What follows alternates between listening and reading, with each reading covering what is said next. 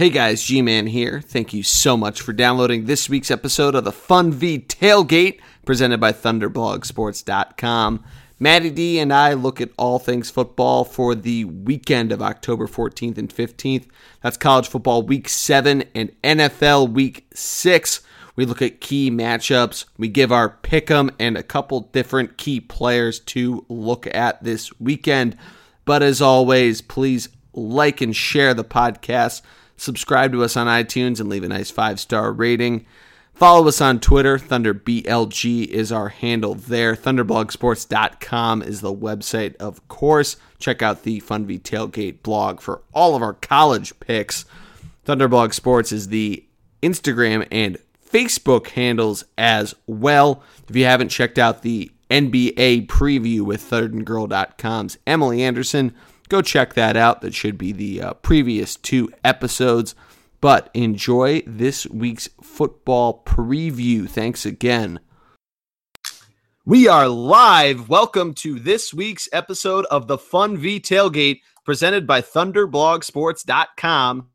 I, of course, am the G-Man, and with me is my man, the myth, the legend himself, Matty D. What's up, buddy? You know, it's already Wednesday, and it's already football eve for all of us here. You know, could not be more excited for a little Thursday night action. Finally got a good game to watch tonight, to watch tomorrow night with our boys going up against the Panthers. So I'm pretty pumped up about that. Yeah, definitely a nice little back-to-back set of college football games. Or football, rather, games. We include the dates of really Saturday and Sunday. And probably you'll hear this in time on Thursday because we're recording it Wednesday night.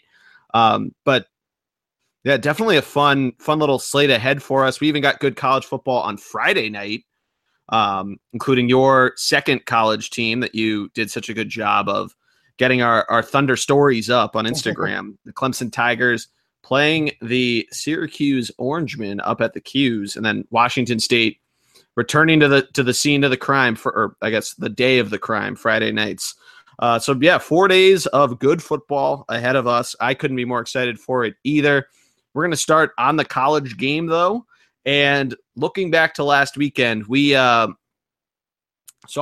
a lot of upsets, and it was a week, a lot of wonky lines, some good ones that should have been good. But Matt, what were your big takeaways from last weekend? Well, we saw some teams kind of falter, I think was important, and even some teams that won, and I'll even mention the team that I saw was an amazing experience down at Clemson to go to Death Valley, but they didn't blow out a bad Wake Forest team. I think we're seeing a little more parity potentially than normal, and we're going to see some really big-time games coming up soon.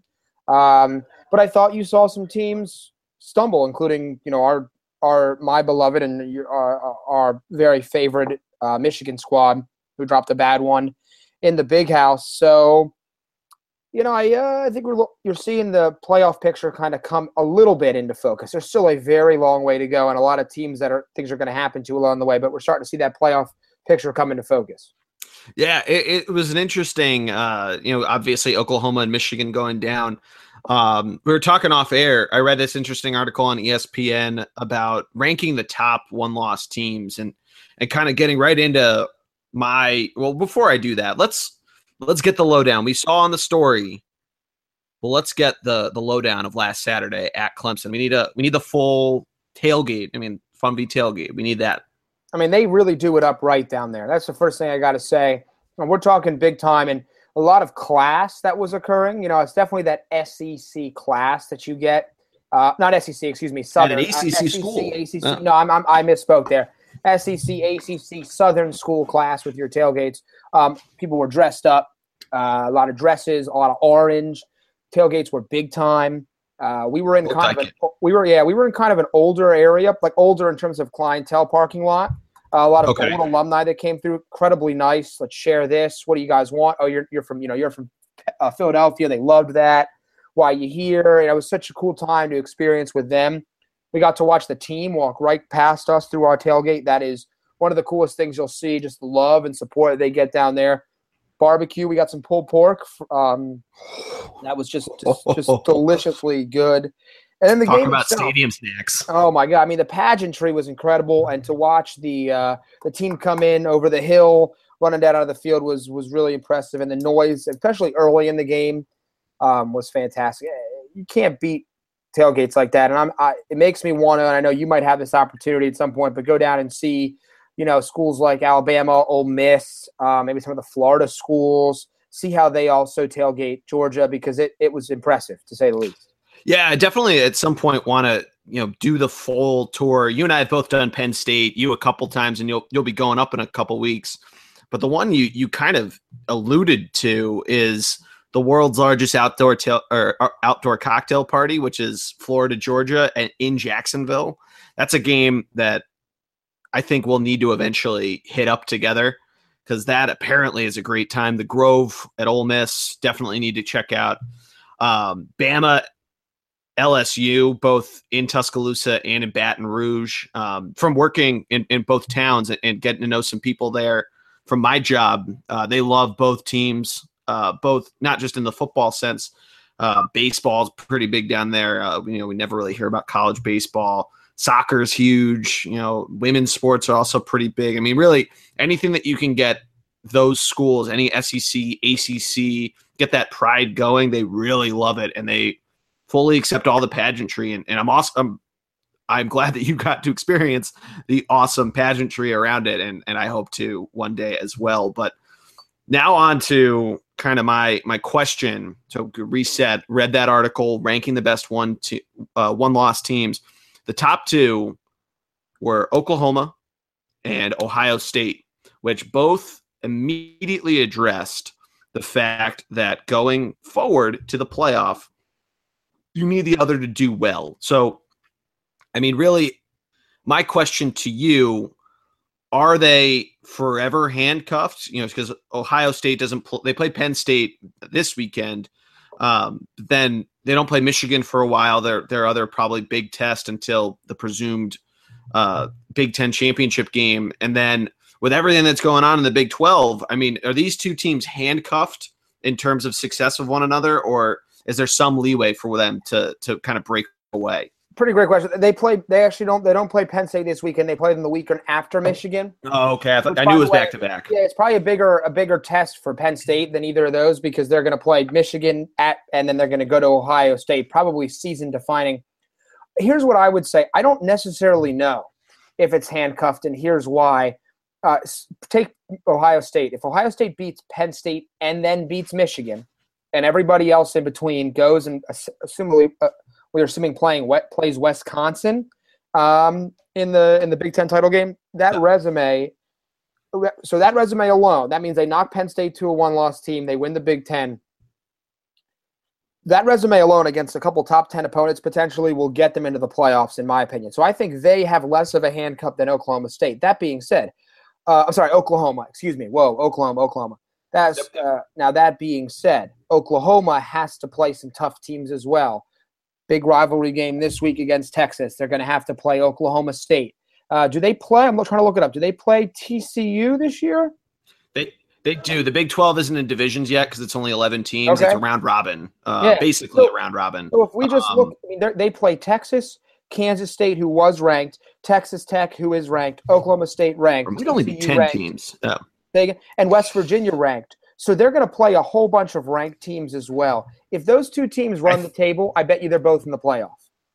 Yeah, I could certainly see that. I think it's either Oklahoma or Oklahoma State that has to go to West Virginia as well, which that's another spot I want to go out to. Obviously, we have some friends there. A buddy of mine is at law school there. If he's listening, what's up, Duck? But that place is always bumping. It's a frequent game day spot, I think, year after year, Morgantown. Mm-hmm. But yeah, I tend to agree with you there, especially with the fact that if Ohio State does in fact run the table, they certainly have a much more compelling case. It kind of depends on Clemson, Alabama, if they're undefeated going in, or who really comes out of the SEC, because Auburn's still hanging around. Right. And really, too, what happens with Washington State and USC. If they both run the table, let's say, and they meet in the Pac-12 championship, and USC gets revenge, that's a compelling case. And say all goes well for these teams, considering that the five champions don't have to play each other going forward. That kind of comes into this interesting argument of really then it becomes Oklahoma or Ohio State, and it becomes this sort of question of what do you care about, the head-to-head matchup or I guess the resume, but the resume for Oklahoma would look pretty good too.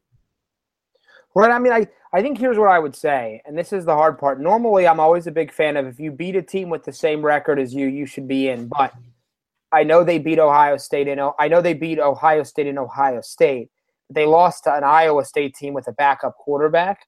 A third-string quarterback. Yeah, to me, if they end up both with one loss and they're vying for that fourth spot, let's assume that whether it's Washington, runs the table. We'll just use them as an example. So they run the table, they're probably in. I would tell you Ohio. You'd have to think they're in. I would tell yes, and then I would tell you Ohio State would get in again over Oklahoma because they have one loss to Oklahoma while Oklahoma lost to Iowa State. Because they have the better loss, in other words. They have the better loss. And I hate to say that, but if Oklahoma had lost to Oklahoma State or to TCU, then I feel differently about that. But you can't go out and lose to an Iowa State who, by the way, every year seems to pull off a huge upset, just so we're all on the same page. But I don't think you can do that. I do think the Huskies control their own destiny. They're gonna start to play some decent opponents. They really haven't been overly tested. I mean, I like Colorado a little bit and Cal, but they're going to play Oregon, Stanford, Utah, and then they're going to end the year with Washington State, which could be a big game. Although Washington State, along with Clemson, are playing on Friday the 13th, which always is a little terrifying for either team. So there's some potential there. But I got to tell you, no one's talking about the Huskies or the Cougars out in the West Coast, and they're two dangerous teams. But like I said, still a lot of teams to get through there. And we're not talking about TCU, who hasn't lost. So they correct. How about this? What happens if Alabama loses to Georgia? Georgia's undefeated. Alabama has one loss. That's a really good point. I don't know that they may personally. We've almost written off the East in the SEC. Just said they're not the team that's winning. It's whoever wins the Iron Bowl. And to me, I would say Alabama should. If Alabama loses, and a couple weeks, like Ohio State has one loss, and it's to Oklahoma. I don't know. That's going to be a really tough decision. Although normally these all work themselves out anyway. Yeah, that's true. It's a bloodbath, and teams start to fall down. Yeah, really, the only crisis that we've ever run into was last year with the Big Ten, where the team that got in lost to the conference champion. So there was that debate. The team, obviously, Penn State had two losses. So is that argument that we kind of presented there, but in a much more focused area. But it'd be interesting to see who ultimately does win the SEC, because that's a really good point. Does Georgia run the table, including beating Alabama? What does Auburn do? I think Auburn has to play Georgia and Alabama as well. I think they're at Georgia and then home against Alabama. I think it's similar to 4 years ago with the kick six. You have Oklahoma State, who is a one-loss team who has to play a lot of good teams. I mean, that's one. I mean, your pick. They could. I mean, that's one that could really run it. I mean, this is where it kind of gets interesting, because you too have the bowl eligibility coming up of teams winning their sixth game and all this different stuff. And it'll be fun to watch. One thing that made the compelling argument for Oklahoma in the case of the Ohio State argument was the fact that there is the Big 12 championship game. So they're playing the good team, or a good team, I should say, a second time. Whether it's TCU, Oklahoma State, whomever, they're playing them a second time and presumably getting 2 wins over them at 12-1 rather than 11-1 like they have been in the past. So that's something to think about too. But obviously, like you said, that first Saturday in December will get a lot of answers. Yeah, I mean, I think just looking, ahead, just when I just look at this week, another week of not massive I don't want to say not massive matchups because they're all important. But there's nothing on. There's nothing this week that really sticks out to me and goes like, wow, that's going to be, just a wild game. I think Stanford, Oregon is a fun game if you can stay up till 11. That could be kind of a fun game to watch. But beyond that, nothing that really blows me away in terms of I got to sit down and enjoy it. Oklahoma, Texas is always fun. But I think Auburn, LSU this weekend. Auburn, LSU, that's a trap game for Auburn, really. It's a 7-point line. I mean, that's an interesting line. You're absolutely right. Trap game. Mm-hmm.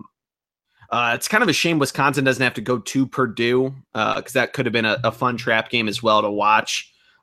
Miami hosting Georgia Tech is surprisingly low. Georgia Tech with the triple option and what they run there. I feel like that might be a little too low of one. But how about this? How about Navy making it into the top 25, 3.5-point road dog at Memphis? But Navy still getting the job done, even with those good teams and graduating Keenan Reynolds and all of that. They're still able to get off to a good start. Right. No, pretty impressive. Yeah. We'll see. I'm happy for Miami. I thought they pulled out a fantastic win against a really, really good team. So pretty excited about seeing what they can do and seeing if they can continue kind of this momentum that Mark Richt has built there. Excuse me. So pretty excited to see, can they just hold the fort against the Yellow Jackets team that's 3-1, but really hasn't played much. You're right, always a tough team to play against because they have that that new coach. I'm also interested to see if Michigan can bounce back against Indiana, and can they put some offense up against a decent Indiana team? There's got to be some very, very, very faint noise if you're Jim Harbaugh. You're 1-4 against your biggest rivals. Can't lose close games and be a great coach in this league. So we'll see what happens there. I do think, though, he beats both Penn State and Ohio State to take the Big Ten East. Okay. Because we're gonna assume that Michigan State loses more games and doesn't get that tiebreaker coming into effect. I think if he does that, he wins the division, gets his first Big Ten championship game. I think any noise that there may or may not be does in fact go away. Go ahead. It's a good Ohio State team. Say what you will about their loss, in the fact that they lost early. Good Urban Meyer team. I mean, he finally gets over the hump and beating Ohio State, which I think that in and of itself. No offense to Michigan State, and they are 2-1, I believe, right, against Michigan. He's only been there. This is his third year. 2-1. Yep, 2-1. Yeah. So it's third year. I mean, the Ohio State game is so much more clout than Michigan State. No, right. But I do think, I think the other thing is this is kind of an interesting parallel here. We're going to see Wisconsin 7th in the country. Now, they're supposed to play. Michigan's going to play at Wisconsin the week before, but their schedule is really, really weak. So far. They've played literally nobody, and they really aren't even going to play anybody of real talent until they play Michigan. So it goes one of two ways. Either Wisconsin shows up big time for that game, or Wisconsin is a fraud and gets smoked by Michigan. So we'll kind of see, because I mean they really played literally nobody of I got to tell you that the Big Ten West is just. I mean, I think everyone assumed Nebraska would be good, and then also Iowa. I don't know who made these divisions though, and I know they want to keep rivalries together. The East is just too good. I don't know. Penn State, Ohio State, Michigan, the top 4 teams other than Wisconsin. It would have been nice to see. I don't know. I don't know who you pull over there, but it would have been nice to see maybe one of those teams sneak in. I don't know. Well, it's funny, right? Because they used to have the leaders in the Legends divisions, which was ironic because I believe Ohio State and Penn State were in the leaders division and went through their scandals while those names were still in effect. Nothing against those two. Obviously, great coaches, the stuff that happened, yada, yada. But it's funny, like the Big Ten East, you still have Maryland, you have Rutgers in there. Rutgers, who's by far the worst team. But yeah, you're right. Like Nebraska should be better. Northwestern was kind of good, and they only lost to Wisconsin by 9 points on the road. Right. So we'll see what happens, how Iowa does. I mean, that almost might be a trap game in and of itself, 11-11 on Veterans Day, where Wisconsin hosts Iowa, a hungry road team. But it'll be, all not powerhouses, but traditional schools that could make their run back to some type of glory. Minnesota, Nebraska,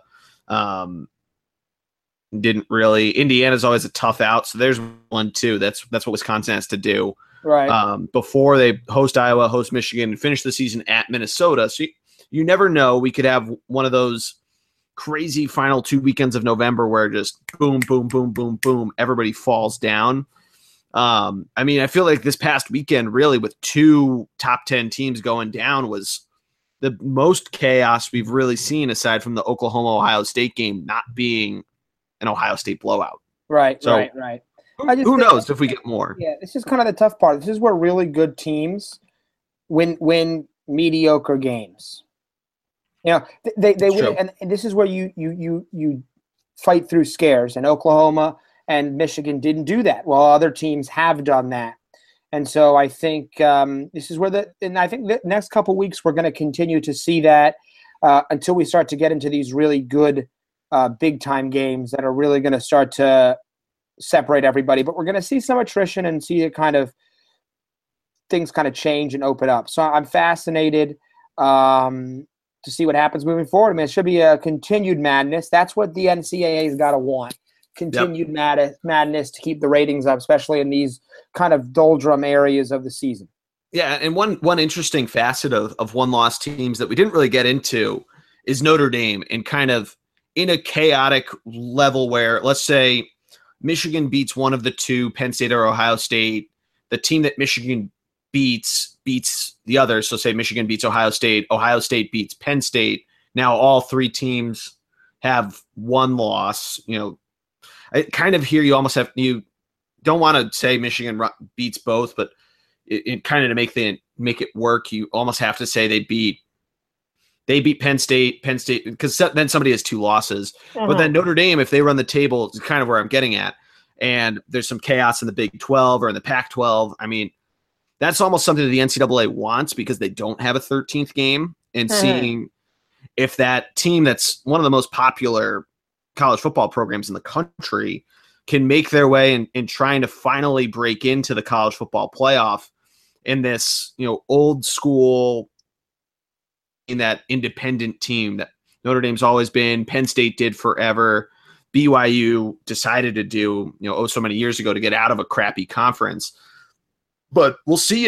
That's something that certainly the NCAA would probably want to at least have their last couple games mean something, especially having to play USC and a number of different squads.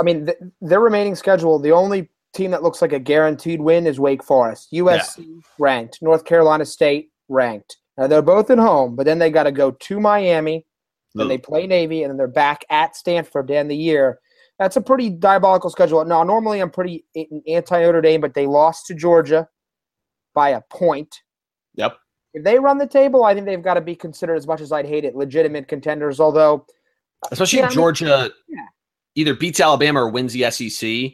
Right. Then you really have to think of them, kind of coming back to that handcuff question I originally had. Right. No, absolutely. That would make sense. I'm excited to see some of these teams start to play each other.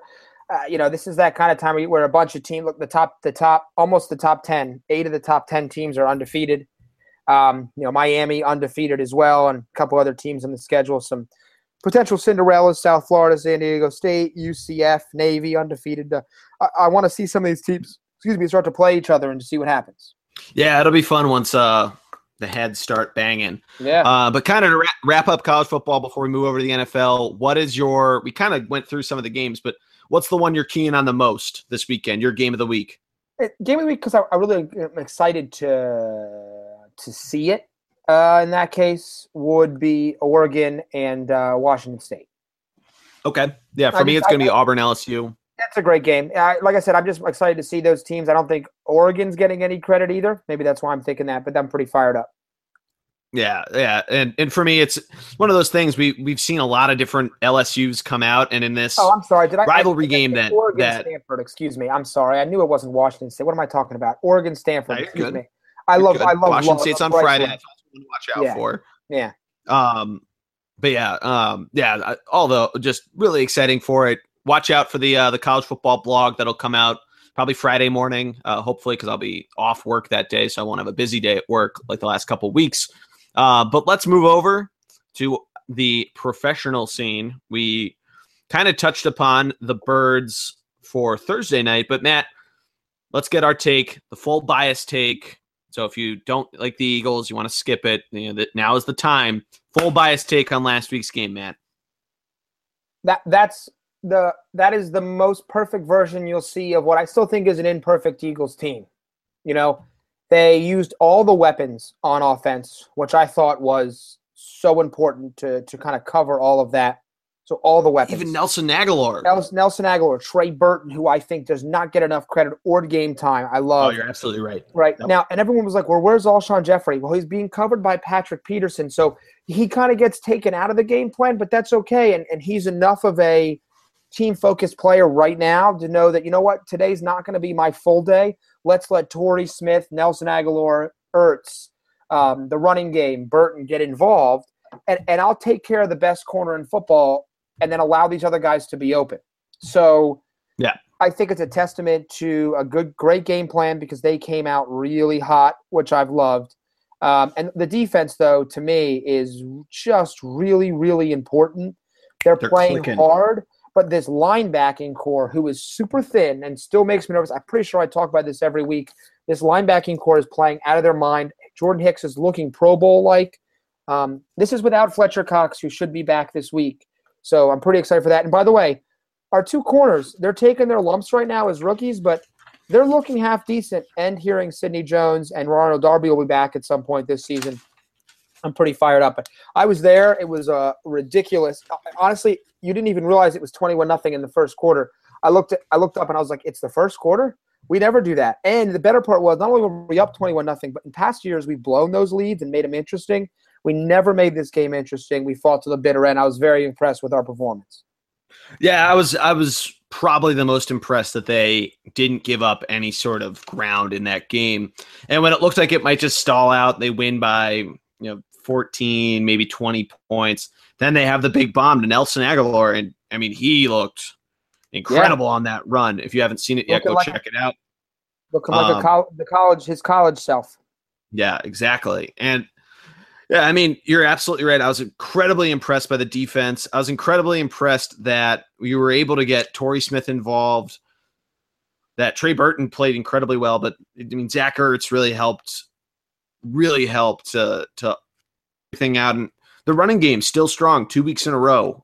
That's something, Doug Peterson talked about of getting it a little more involved and kind of going with what works. And that's certainly working for you there. I know, and I got to say, tomorrow night, I'm a little. I don't have a vibe. Like I don't know. I just think that we're playing a good team. We're a good team. Things happen. We'll see what happens. I don't think I'm upset either way if we lose. But I don't really have a vibe on whether I'm super thinking we're gonna rock and roll, or do I think we're gonna get crushed? I don't know. I don't really have any vibes coming from the game. I'm just excited to watch two good teams play. Yeah, no, I agree with you. It's an interesting take on what's going to happen. I have some type of nerve, but I don't know if it's like it's not like going into the Kansas City game or even this past weekend, which now looking back, whoa, in Kansas City where I was like, you know what, like this doesn't feel good. I don't feel good going into tomorrow, but it's almost that just kind of. They're a good team, so got to respect it kind of feeling. Kind of like with LA, where I felt like the Eagles could win and maybe should win, but still came into it a little cautious. Right. That's how I feel tomorrow, but my mind tells me it's not as much of a win as going to LA was 2 weeks ago now. Right. I mean, I think it's going to be a tough matchup too. Short week, no Lane Johnson, which is so huge. That's huge. That's Yeah. really huge. Yeah, but I will say this: we've got some. How do I want to put this? We've got a team that came off of two really big emotional wins against the Patriots, against the Lions.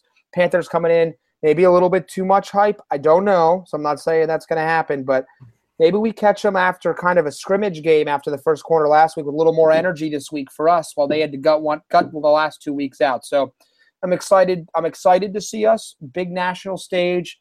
Let's just look decent. That's really what I'm coming from. Yeah. How do you think Carson's going to do? Pretty good defense and short week, a big question. I mean, he said a lot on both interviews and on social media. He's excited for it, be in the spotlight. But how do you think he's going to do? Because he's looked really good the last couple of weeks. So he just needs to keep doing what he's been doing, which is smart, intelligent football, letting the game come to him. If he can do that, I think he'll be fine. He doesn't. He just needs to play like he played last week, running the offense. They give him so much freedom, which I think is so awesome for a young quarterback. I don't try to win the game early. Let's just play against a good defense. Take what you can get. Maybe the first quarter you only scored 3 points. Let's let our defense do its job and just kind of play smart football early, and then we'll take our shots when we can get them. No, really good point. And yeah, I think he's played very well. I did text you during the game that the Fox guys kind of screwed him over in saying that he hadn't thrown a pick in so long and all that stuff, that it eventually happened. So they gave him the jinx there. But what other games last week were probably either shocking or your big takeaways kind of going forward? Yeah, I mean, a couple things. Patriots get back on track with a great defensive performance on a kind of struggling Buccaneers team at this point. Thought I was very impressed with the way they're coming together, which is scary for the rest of the league.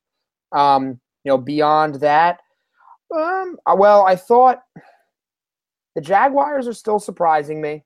How far can they go with Blake Bortles? But they looked really good. Also, I thought the Raiders looked really bad without Derek Carr. Yeah. Shows you how important he is to that team. So to me, those were some of my bigger takeaways of the week.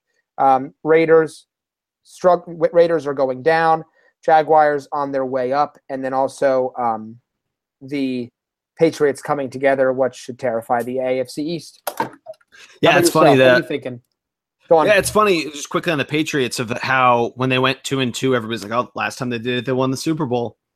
Yeah. Last time they did it, they won the Super Bowl. And what did they do? They put out a full team performance and a win there.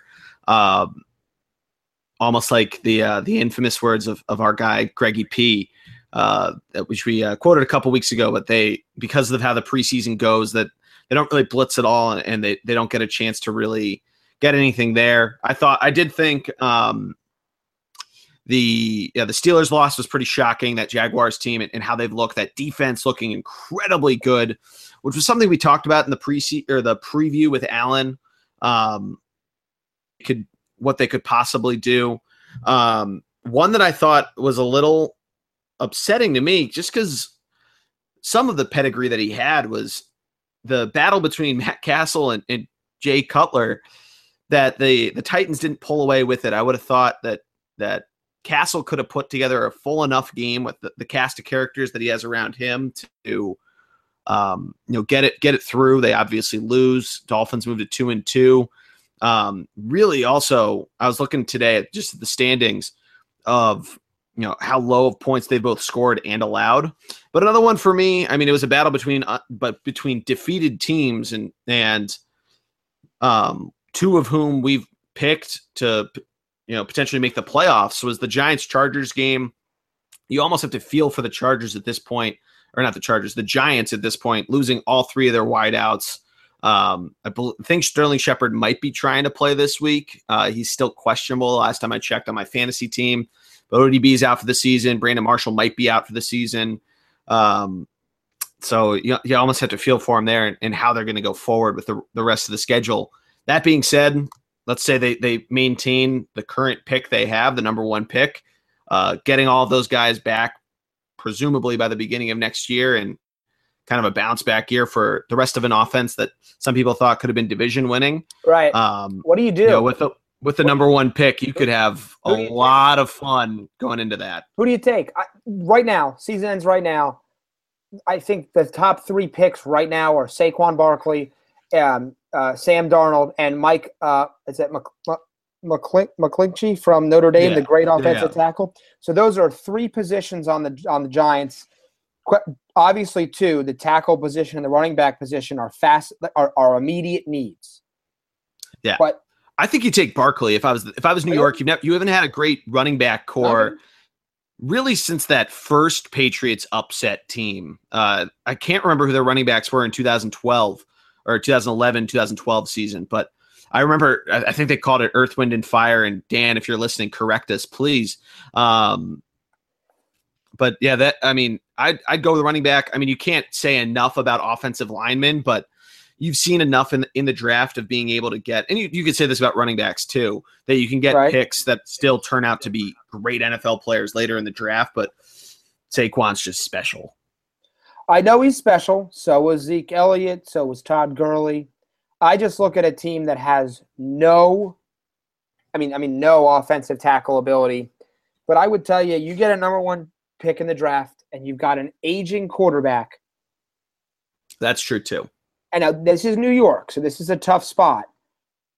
Or you try to trade back, thinking you can get a running back or something. That's what I was going to say. Try to ransom somebody that needs a quarterback. But you're telling me you can get your hands on a big-time quarterback prospect, play Eli for a year, and then dump this guy in?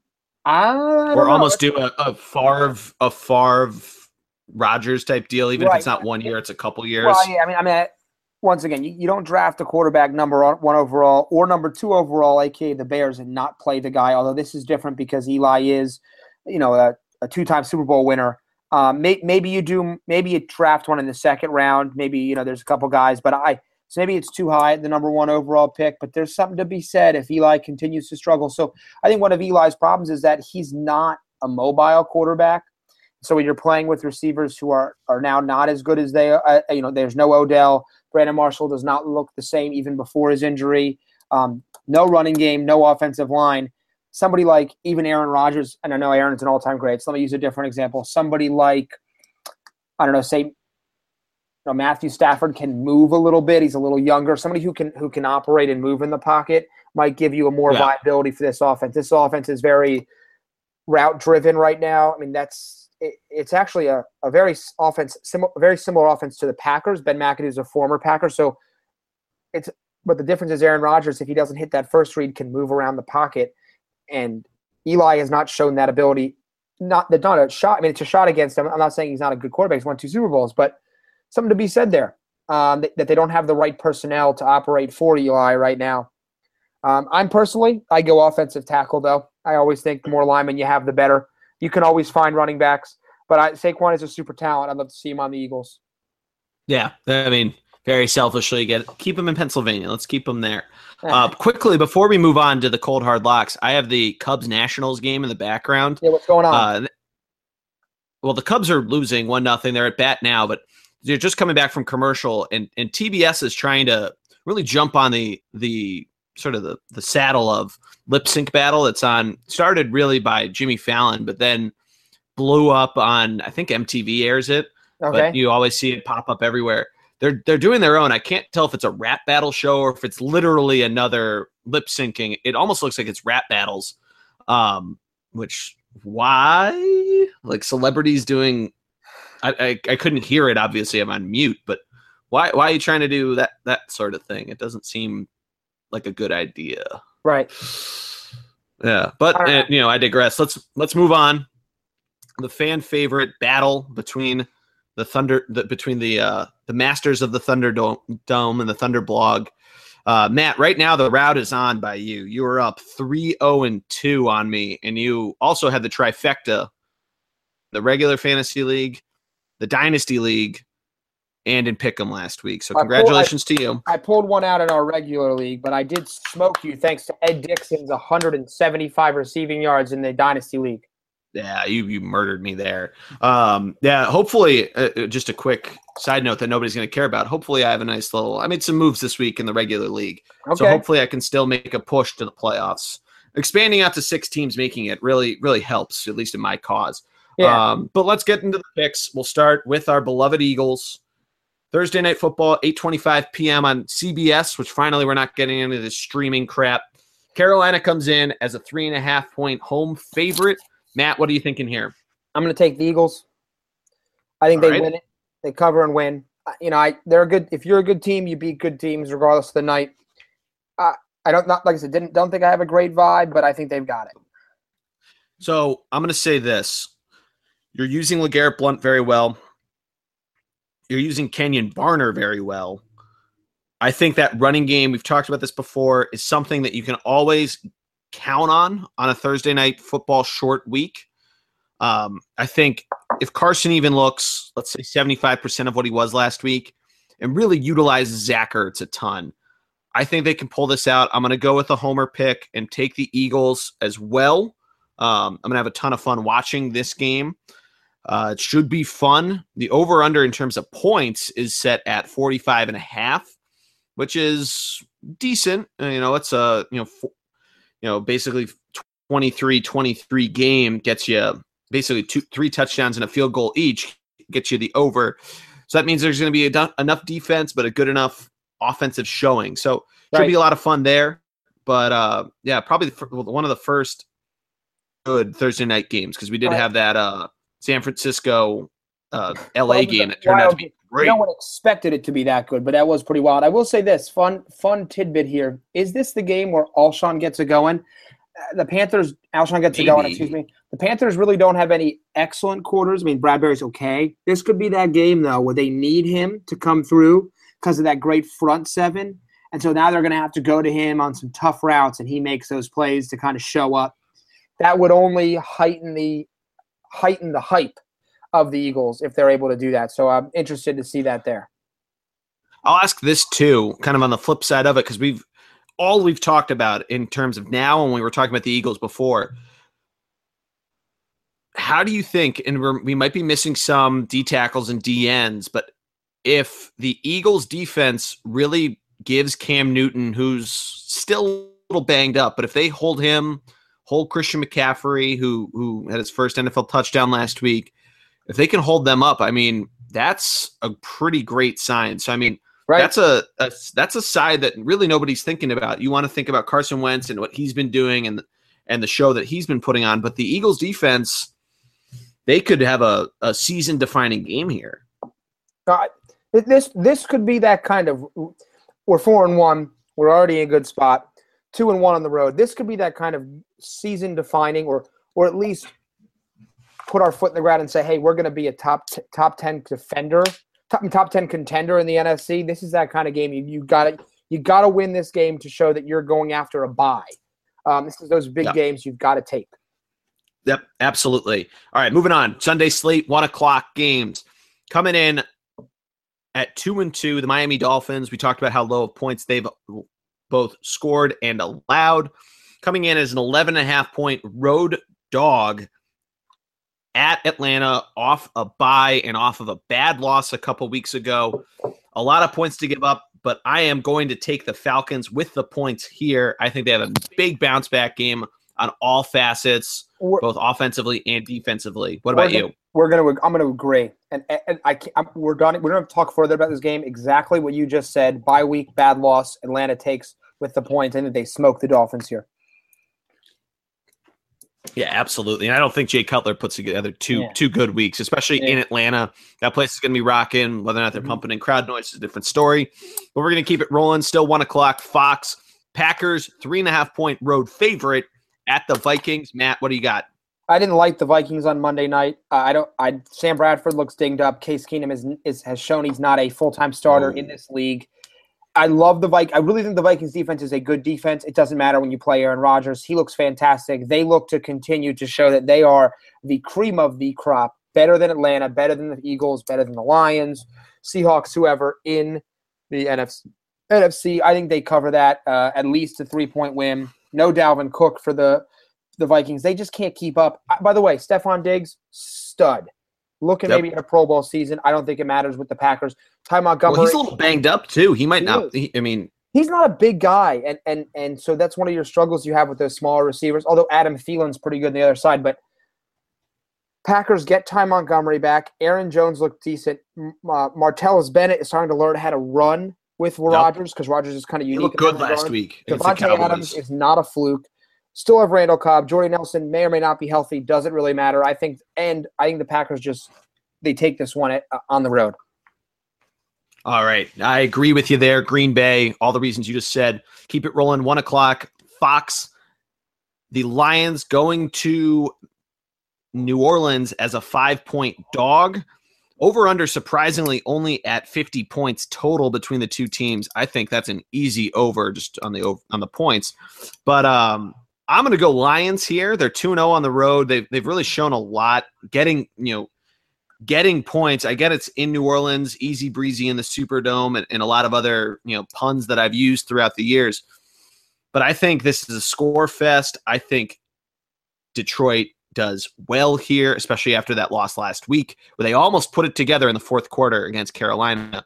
But I'm taking Detroit on the road. Well, I got to tell you, this is my 1:00 game of the week. I think this is going to be the best game of the 1:00 slate. These are two really good teams that have had some tough breaks early on. I love New Orleans moving Adrian Peterson. That's not a shot at Adrian Peterson, but that clears that backfield up, gives the touches that Mark Ingram and Alvin Kamara deserve to have. I'm taking the Saints. I don't think they cover, though. So I think the Lions cover the 5.5. I think the Saints win on a late field goal at home. But I'm going to take the Saints to win, Lions to cover. I love this. Lions with the points. I think the Saints team, kind of got tossed by the wayside with some early injuries. So I'm pretty. I think they're kind of battling back in an NFC South that maybe I don't know. Loaded NFC South because they're battling with the Buccaneers to be the bottom dwellers now. But I think they take a very important game to surprise a Lions team that probably blew one last week they needed to win against the Panthers to keep pace in that division. Yeah, it's funny that say the Eagles do win, the Panthers now 4-2, the Saints win this, they're 3-2. They're right there. They're right in the thick of it. But yeah, I'm going to go Detroit with the points. They win outright. You're going Detroit with points, but lose. So we both picked Detroit technically, but keeping it rolling, go over to CBS for a matchup that to me is a little surprising that they're both ranked. They both have the same record. Patriots coming to MetLife Stadium against their longtime rival, the New York Jets, as a 9.5-point favorite. I think this is when the Jets' 3-game winning streak comes to an end. And I think they get blown out. New England covers here. And I think the defense shines against this New York team that, they might not have Bilal Powell, who was supposed to have this awesome game against Cleveland last week and somewhat did, but he got hurt early. I'm Brady. He loves playing New York. He loves to light them up. Yeah. Easily cover that. So a couple interesting things here. One, the Patriots have lost to the 5-0 Kansas City Chiefs and 4-1 Carolina Panthers. I know they were both at home. They didn't lose to bad teams. And yeah, I agree. I think most intelligent Jet fans are like, why are we winning games? We want a quarterback that can contend. They're 3-2, but they've beaten some pretty garbage teams on their way to 3-2. I want to take the Patriots. They're going to win. I actually don't take them to cover because first of all, Tom Brady's dealing with a little bit of a throwing shoulder injury. Also, it's a divisional game on the road. I don't like divisional games. I think the teams know each other too well. So I think the Jets end up losing by 7 points. But I think the Patriots win. I think it's a comfortable win regardless of the score. But I think the Jets at least keep it within that line. But, we'll see. Like I said, divisional games, they worry me all the time. Yeah, no, that's true. And that was a question I was going to ask you before that we've seen a lot of teams play a decent amount of divisional games. Some teams are through their first round of divisional games. The Eagles are 2/3 of their way through it at 2-0. Some haven't even played any at all. Do you think that we can't really take it seriously until people are really quickly, just this question, are through their first round of playing all of their divisional opponents, or, at least 2 games through, or kind of, where can we really take a record seriously in relativity to divisional play? I think your first two away games. Mm-hmm. So I think the first 2 times you play away, what happens? You 1-1, we're at 2-0. You're flying high. 1-1, you're in it. 0-2, you're in trouble in the division. I would say 3. 1 home, 2 away. What's your record? Are we 2-1, 1-2, Okay. 0-3, 3-0? So I think you need to have 3 division games. 1 has to be at home, and 2 have to be on the road. I don't care if it's the same team. That to me is where I kind of fall with that. Divisional opponents are the key. You play them 6 times. 2-2-2. If you beat your division, you're 6-0. You're Mm-hmm. probably in the playoffs with that, because just war of attrition, you win a couple more games, you get to 9 or 10 wins. So it's all about your divisional play and who you beat. Yeah. Yep. No, I agree with you. And that was sort of exactly what I was looking for in terms of trying to just figure out, because a lot of this, we're in week 6 now, and we're trying to figure out who's actually good, where's in the power rankings. I mean, frankly, seeing the Eagles come up at number 2 on a lot of different sites, whether it's NFL.com, ESPN, CBS, Fox, whoever, the Bleacher Report are throwing them out at number 2, gets me cautious. Granted, they've played 1 away, 1 home. They could easily be 1-1 there, but right. Jake Elliott doesn't nail that. But it's something that made me think today when I was looking at the standings. So glad to get the Matty D take on it, as you've clearly shown the 2007 versions of us. You're the master of disaster on our football front. That's true. Now, the next game that I had rolling along. Yeah, I was going to say I'll take it. Next game, I had on Fox 1:00, 49ers visiting the Redskins coming off. Yep. Okay, Redskins coming off their bye. 49ers, an 0-5 team that, if you watched, other than their opening season loss to the Panthers, they have been within 3 points of every other opponent they've played. Close. Yes. We'll see. I'm so tempted to choose them here. I know the Redskins are coming off their bye. They're a 10-point favorite. I think the 49ers lose. I think the 49ers lose the game, but I think they cover the 10-point spread. I was going to say the exact same thing. Since I don't play you this week, I can talk about my thought process in fantasy. I picked up Deshaun Watson. Jesus, a lot of Deshaun's. It's another quarterback in our league. Did well against you, one of 2 players that didn't get 1 point. Hence my, getting close in our regular league. But he's coming up. We'll get to his game in a little bit. But obviously Kirk Cousins is my other one. That I've talked about a few times, but playing the 49ers, I'm cautious on that game. So I agree with you. I think San Francisco steps up here, makes it another close game. Don't let the record fool you, the 0-3 on the road. Matt just hit the nail on the head with a lot of close losses. I think the exact same thing. I think they lose, but with the points, you take them. Yep, I'm with you there. Next, I think a game that is imperative for one team to win. Bears visiting the Ravens, also Fox 1:00. 6.5-point line for the Ravens as favorites. Who do you have there? Yes, this is an intriguing game. The Bears coming off of a weird week where you would have hoped that they could show something against a Vikings team that had all the different stuff going on, some players banked up. A couple things happened, though. You had not just the Jordan Howard, Tariq Cohen tandem. Tariq Cohen barely showed up to the game. I honestly can't think if he actually ended up in the positive in terms of his yardage that he had between rushing and receiving. Mitch Trubisky looked okay. That defense, though, concerns me. The Ravens, though, very banged up, but true. I like the 6.5 point there. If it was 7, I'd almost say you want to just stay away from it and say they might push, but I think 6.5 is just low enough to take the Ravens to cover. Yeah, I'm going to take the Ravens to cover as well.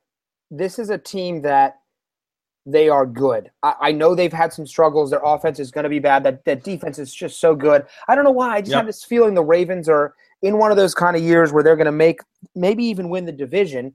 First of all, Steelers have their issues. Bengals have their issues. Browns are a doormat.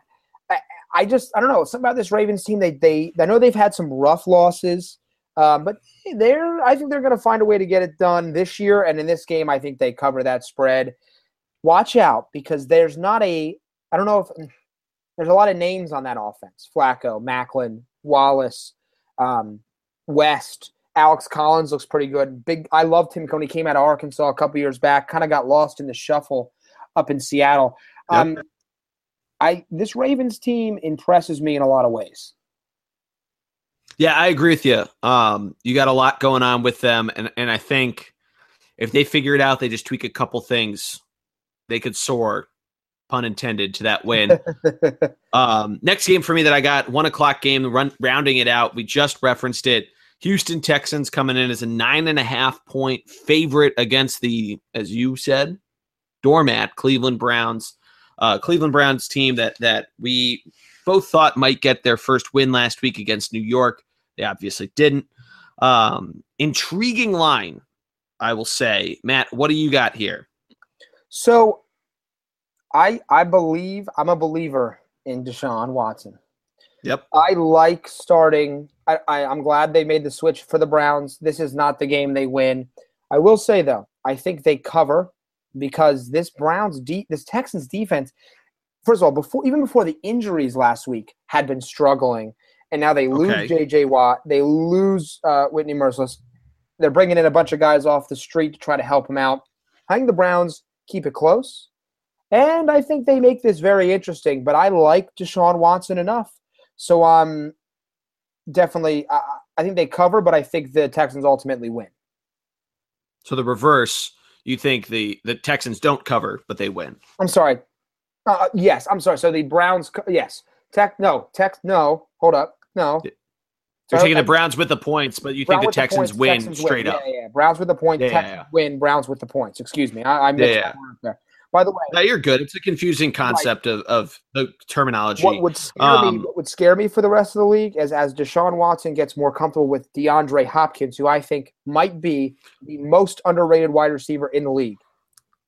Well, think about it this way, too, that of Deshaun Watson's almost 1,100 yards, DeAndre Hopkins almost has 350 of them, a little more than that. Right. And of 12 touchdowns, has 5 of them. Mm-hmm. He's a key target for him, and that's why, I mean, that Browns defense looks good, but I think if he can get it going with DeAndre and really takes off, and Lamar Miller hasn't looked terrible. No, this series looked. I just think that's enough to get them over there. I think I got them by 2 touchdowns. So I got the Texans covering, completely by at least two scores, I should say. Right. But that's what I got there. We finished the 1:00 slate to kind of give everybody through 8 games through the 1:00 slate. You and I differ on one pick. Yeah, one pick here. 2 picks. You have the Jets. I have New England in terms of points, and then you have Cleveland. I have Houston. So let's move on to the 4:00 slate, where Tampa Bay comes in after basically a bye week. They played Thursday night. They get that extra rest to Arizona, University of Phoenix Stadium. They come in as a favorite, 2.5 points at. Matt, break this game down for me. $17 on StubHub. Let's buy them and fly out. Well, that's pretty poor if you're the Cardinals. Yeah, I think the Cardinals, I know they just traded for Adrian Peterson. I like the Buccaneers with the points. I thought I was going to see a lot. I'm going to be honest, I was terrified last week for the Eagles. And yet the Cardinals, for the Eagles, the Cardinals got rolled. I like the Buccaneers here. I think they need this win and they want it more. I think the Cardinals at 2-3 may even already, for some reason, after last week, feel like their season's slipping away. I'm going to take the Bucs to win. I think it's a bold pick. I really don't think that line is giving – I think that line is strange to me because I don't think the Buccaneers have shown that much in this early season, but I'm taking them here. No, and you just hit on something that is my reason for taking the Bucs as well. Jameis Winston hasn't been the Jameis Winston that we've wanted him to be. He didn't have the best game against New England. Everybody thought he might have a really great game there. I think he comes back here to this game, has a little bit of rest, a little bit of time to kind of really look things over. And I mean, even the fact that they're playing at 4:05 and not 1:00, that gives them a little more time there. I'm not sure when in fact they do or have flown out to the West Coast, basically the West Coast, that is. But I think I like him here. I like him to get it, and I think Jameis has a big game. If Carson Wentz can do it, why not Jameis? Right, absolutely. I'm excited. I could not agree more with you there. I think it's going to be a good game. But I think this is way more important for Tampa Bay in that division. They can't afford to drop this game. It's going to show about a lot. It's going to show a lot about this team, in my opinion. Absolutely, it's a show me or put up or shut up game, as we'd like to say a lot this year. Right. Another 4:00 game. The Rams coming in as a dog to the Jaguars. 2.5 points. Jacksonville's favored by. Should be an interesting game here. Jared Goff, who's basically become a renaissance man in his second year after a really terrible showing in part of his rookie year, against a good Jaguars defense. Matt, what do you think here? I got to tell you, I really, really want the Jaguars. I almost want the Jaguars to be bad, right? Like, I don't know why, just because it's who they are as a team. I think they win another one at home against a good Rams team. I don't know. This defense is playing so well for the Jaguars. I think they win, and it's a 2.5 point line. It's basically a toss-up. I think they win this game. Yeah. Leonard Fournette. So that's an interesting pick. Yeah. I mean, he surprisingly somehow got listed on the injury report. I'd have to do a little more investigating into what happened.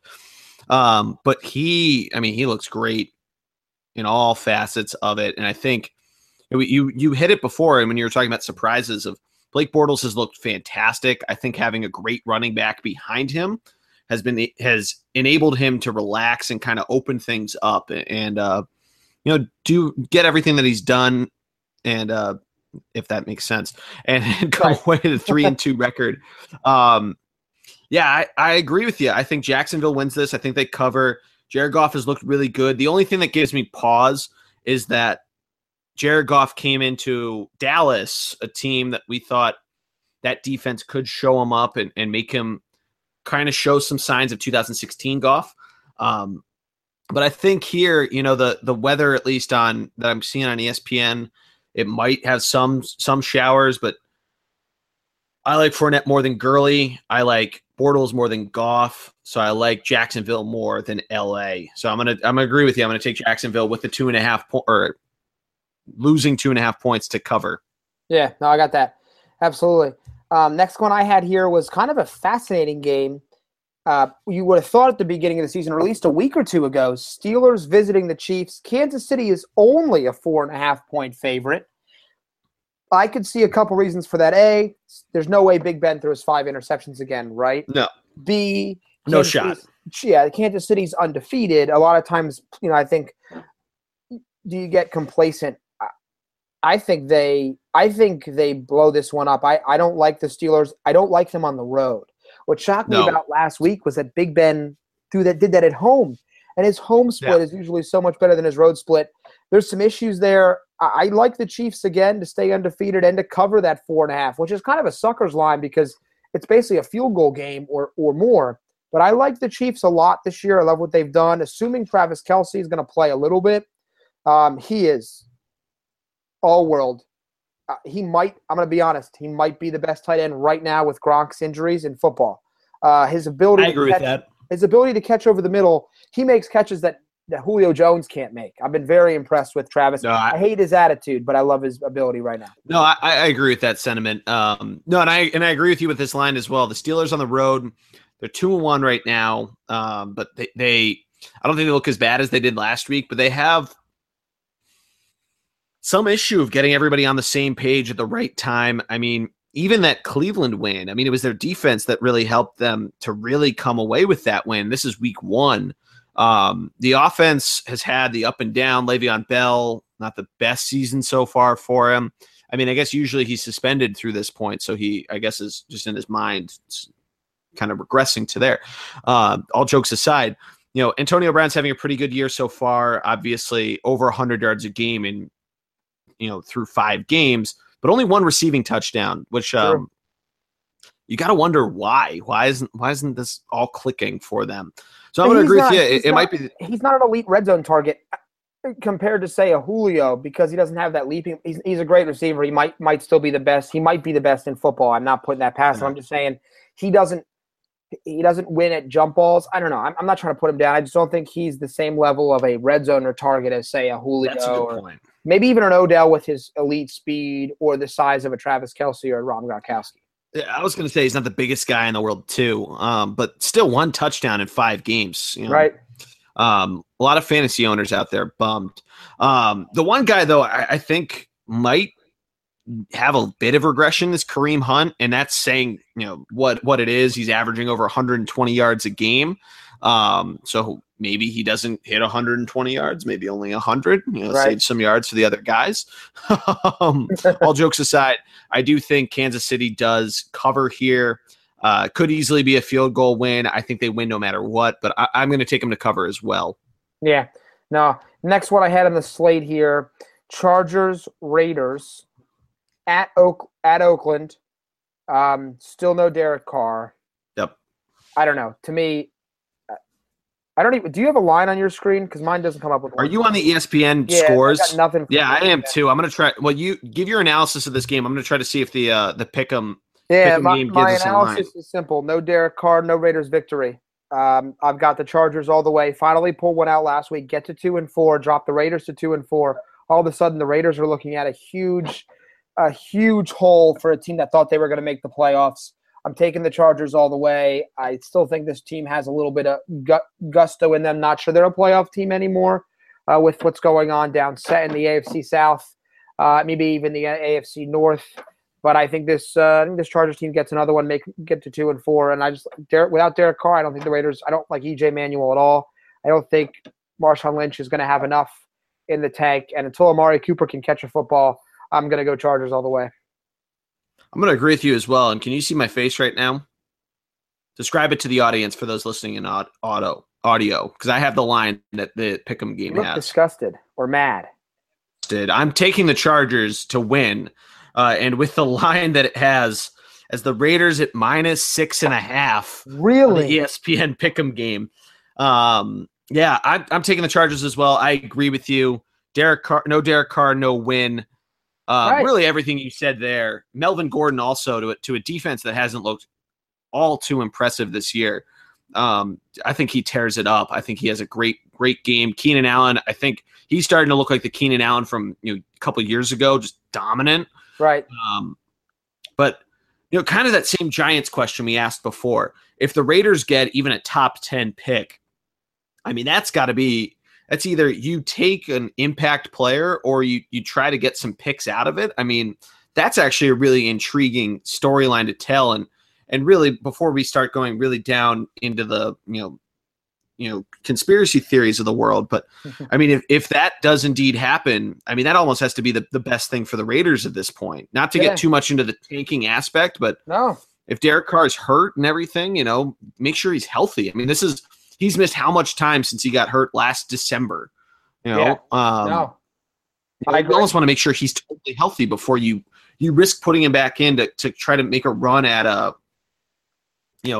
division title that you might get because the Broncos are 3-1 as your division leader. But you want to make sure he's healthy. If you can get a top 10, top 15 pick, why not? Why not go after that? No, I completely agree there. They have some needs on the defensive side in particular. The secondary could use some help. They're just a little dysfunctional right now. You tell you what, no one's talking about it. They're moving to Vegas. Is that causing some friction? Some unforeseen things that are occurring. I don't know. We'll see. But I think Derek Carr being injured. Also, maybe they were anointed a little too early. Maybe they did look really good last year until Derek Carr broke his leg. That's true. You can't. Yep. Say that. The only thing that they really had against them last year and coming over to this year, Latavius Murray was a big part of that offense. He's gone. Mm-hmm. DeAndre Washington was your backup quarterback or your backup running back. Obviously, Latavius Murray is replaced by Marshawn Lynch, but DeAndre Washington's still there. He's still getting reps. he isn't the guy that a lot of people thought he could be and might eventually be. But a lot of that, there's a lot of missing holes, or a lot of missing pieces, and a lot of holes there. And especially 6.5 points that ESPN's giving you, you take the Chargers. Holy crap. But let's move on. We got just 2 night games left. Sunday Night Football, a game that you would have thought, and maybe NBC decided however many years ago to just slate this, the Manning Bowl that no longer has Peyton. The Giants visiting the Broncos. Broncos coming off their bye week. 0.5-point favorites here. There's a lot of reasons for that. Broncos defense looks really good. We talked about the Giants earlier. They're missing a lot of weapons on offense. Nothing really at the running back. You got to wonder who they're even throwing up at wideout. I'm taking the Broncos here, and call me crazy, but I'm going to take them with the points. I mean, I don't really see this Giants defense or Giants offense being able to really put a lot together, Matt. On the road against what I think might be the best defense. I think this Broncos defense is the best over the Chiefs, over the Rams, Jaguars, Ravens. I don't care. Whatever defense you want to throw at me, best defense in football. I think it's well over. I think the Broncos dominate a Giants team with literally nothing on offense right now. No running game, no escapability from a quarterback. I mean, I don't know. I don't even know how you put points up here. Yeah, the over-under is 39. Is that going to be what is that? 39 is points. Is it 30-0? Like, honestly, do you think how many points do you think the Giants honestly get? An over-under on their points? I would honestly put that line at 10 points. The Giants could maybe put up on that game. Maybe. I think this is going to be a bloodbath for the Broncos to keep pace as best they can with that Chiefs team in the AFC West. Yeah. All right. So we agree there. So just to give everybody kind of the idea at home, we come through the late Sunday part of the day, the late games and the Sunday night game, all at the same picks, just 2 competing picks. Coming into Monday Night Football, similar situation. I don't have a line on the ESPN scores page, an official update from Vegas, so I'm going to give you the pick'em game line, which I've actually also noticed is different than the scores page. But Monday Night Football, Colts at Titans, both teams 2-3. Titans would have hoped they were doing a little better. Obviously, they don't have their guy Marcus Mariota, doing his thing. He might be back this week. I have not gotten an update on that. But Matt, give me the lowdown on this game. What do you got here? Well, is Mariota healthy? I'm still going to take the Titans. I agree. I just don't like anything the Colts are doing. They won one last week against a bad team, so I'm taking the Titans. But Mariota needs to be healthy. I'll be honest, I know that every game's a must-win game, although the AFC South is still struggling, so maybe this isn't one. If Mariota's not 100%, there's no way I put him on the field because this team will not make the playoffs without him being fully healthy, which has been a consistent problem in his entire career, which makes me nervous. Yeah, I'd agree with that. I mean, I think a big part of it is that running back tandem been a little banged up, but they still can do a lot there. One thing you and I talked about going into our matchup last week in fantasy, T.Y. Hilton, he had a nice week last week with Jacoby Brissett, somewhat looking like the third stringer, and that's almost throwing some shame at him for what he was with New England last year in the game he played. But he looked pretty well, almost like that New England Patriots former player that we saw in 2016. But I agree with you. I think the Titans defense comes up big here against a Colts team that really, they Jacoby Brissett, I don't trust him on the road. I don't trust Frank Gore to really be able to come out well. He hasn't played well this year. I like the Titans. ESPN's pick'em game has it at a 2.5 point line. It's basically a pick'em. So I take Tennessee here to cover, no matter what, or 3.5 points, excuse me. So no matter what line you're seeing, as long as it's within that pick'em range, take Tennessee. Yeah, I'm with you too. But it should be a good week regardless. I mean, a lot of good move games here. Teams going to try to make a statement across the league. Another team's trying to claw their way to ensure they don't fall out of contention early, a la the Vikings. Would it be a team I'd kind of maybe even I don't know if the Rams yet, but they're another team. Steelers to an extent, although that division meh. So fascinating games this week, though, all around. Yeah, absolutely. So that'll do it for this week. As always, check out the website. Follow us on the social medias, Thunder BLG, the Twitter, Thunderblog Sports on both Facebook and Instagram are the handles there, thunderblogsports.com, obviously being our website. Look out for the Funvee Tailgate blog, which should have my college picks and a deeper look into this weekend. We did a great job kind of giving you a deep dive on storylines and different different debatable topics, but at least in terms of a pick'em sense there.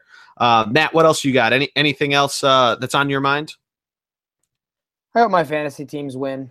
That's all. Please. Yeah, I think that's everybody's big concern. And if we had a certain website to promote, maybe we'd talk about what you may or may not be able to do with that. But we don't. So it's all right. But other stuff going on. Flyers home opener Saturday night. I'm excited for that. Yes, sir. Big time. They got screwed by what I think one of the worst rules ever implemented in ice hockey last night. If you lose a challenge, you get a penalty that makes was really bad. Zero sense to me. Really bad. We you and I talked about that a little bit before the season started, and was talking to some friends about that last night. We were pretty pissed off about it. Probably maybe one of the dumbest rules in sports across the board. I don't get it. I don't even understand the reasoning. It doesn't make the four majors, golf, which has a lot of dumb rules. Yep. I can't think of any dumb rules in tennis or like Olympic sports, but I mean, really, it might be one of the dumbest. Joel Embiid, hopefully back on the court tonight, or it looks like he's going to be in about 10 minutes. So by the time you listen to this, you'll know whether or not he is living up to his new contract or not. Well, we really need to see him play with Fultz. I think it's unfair to judge him early. Don't forget Simmons. But more Fultz has been taking a lot of heat. I know he hasn't looked great. He's 19. People, calm down. So pretty fired up. And we're 8 days or 7 days away from their opening of their season. Yeah, their opener is next Wednesday. Gotcha. Their home opener, so a week from tonight, in Washington. Then their home opener is a week from Friday. That being said, go check out me and thirdandgirl.com's Emily Anderson's preview of this NBA season if you are a basketball fan. Should be the previous 2 episodes before this in the feed on the Bullpen Cart feed on iTunes. So go subscribe to that. Leave us a 5-star review. Anyway, though, that'll probably do it for us, Matt. A quick update on the Cubs Nationals. Looks like it's going to be a 5-0 lead. Looks like we might be getting a game 5. But I'm about to go meet up with my Yankee-loving dad. That's not a talk about the North or the South. My dad is a huge New York Yankees fan, to watch game 5 of that series. Look out for a new Bullpen Cart with me and Greg, hopefully coming to you soon, previewing the NL and ALCSs. But Matt, as always, thank you so much. A lot of fun as always. Yes, sir. And I'm just looking forward to football again this week. I love when it's just double dosing me Thursday, Friday, quadruple. No. What's it? Quintuple? 5 nights. Thursday, Friday, Saturday, Sunday, Monday. Boom. Great slate coming up. Getting ready for tomorrow night. And just the sporting world starting to pick up with baseball in the playoffs and all the other sports coming on. It's going to be fantastic. Oh, yeah. A ton of stuff coming at you. October's magical matchups, as we've always called it, or at least I've tried to bring that back. But that'll do it for us. For my man, Matty D, I am the G-Man. Thanks for listening to this week's episode of the Funvee Tailgate, presented by ThunderblogSports.com. Have a good night, everybody, and a great weekend. Enjoy the action.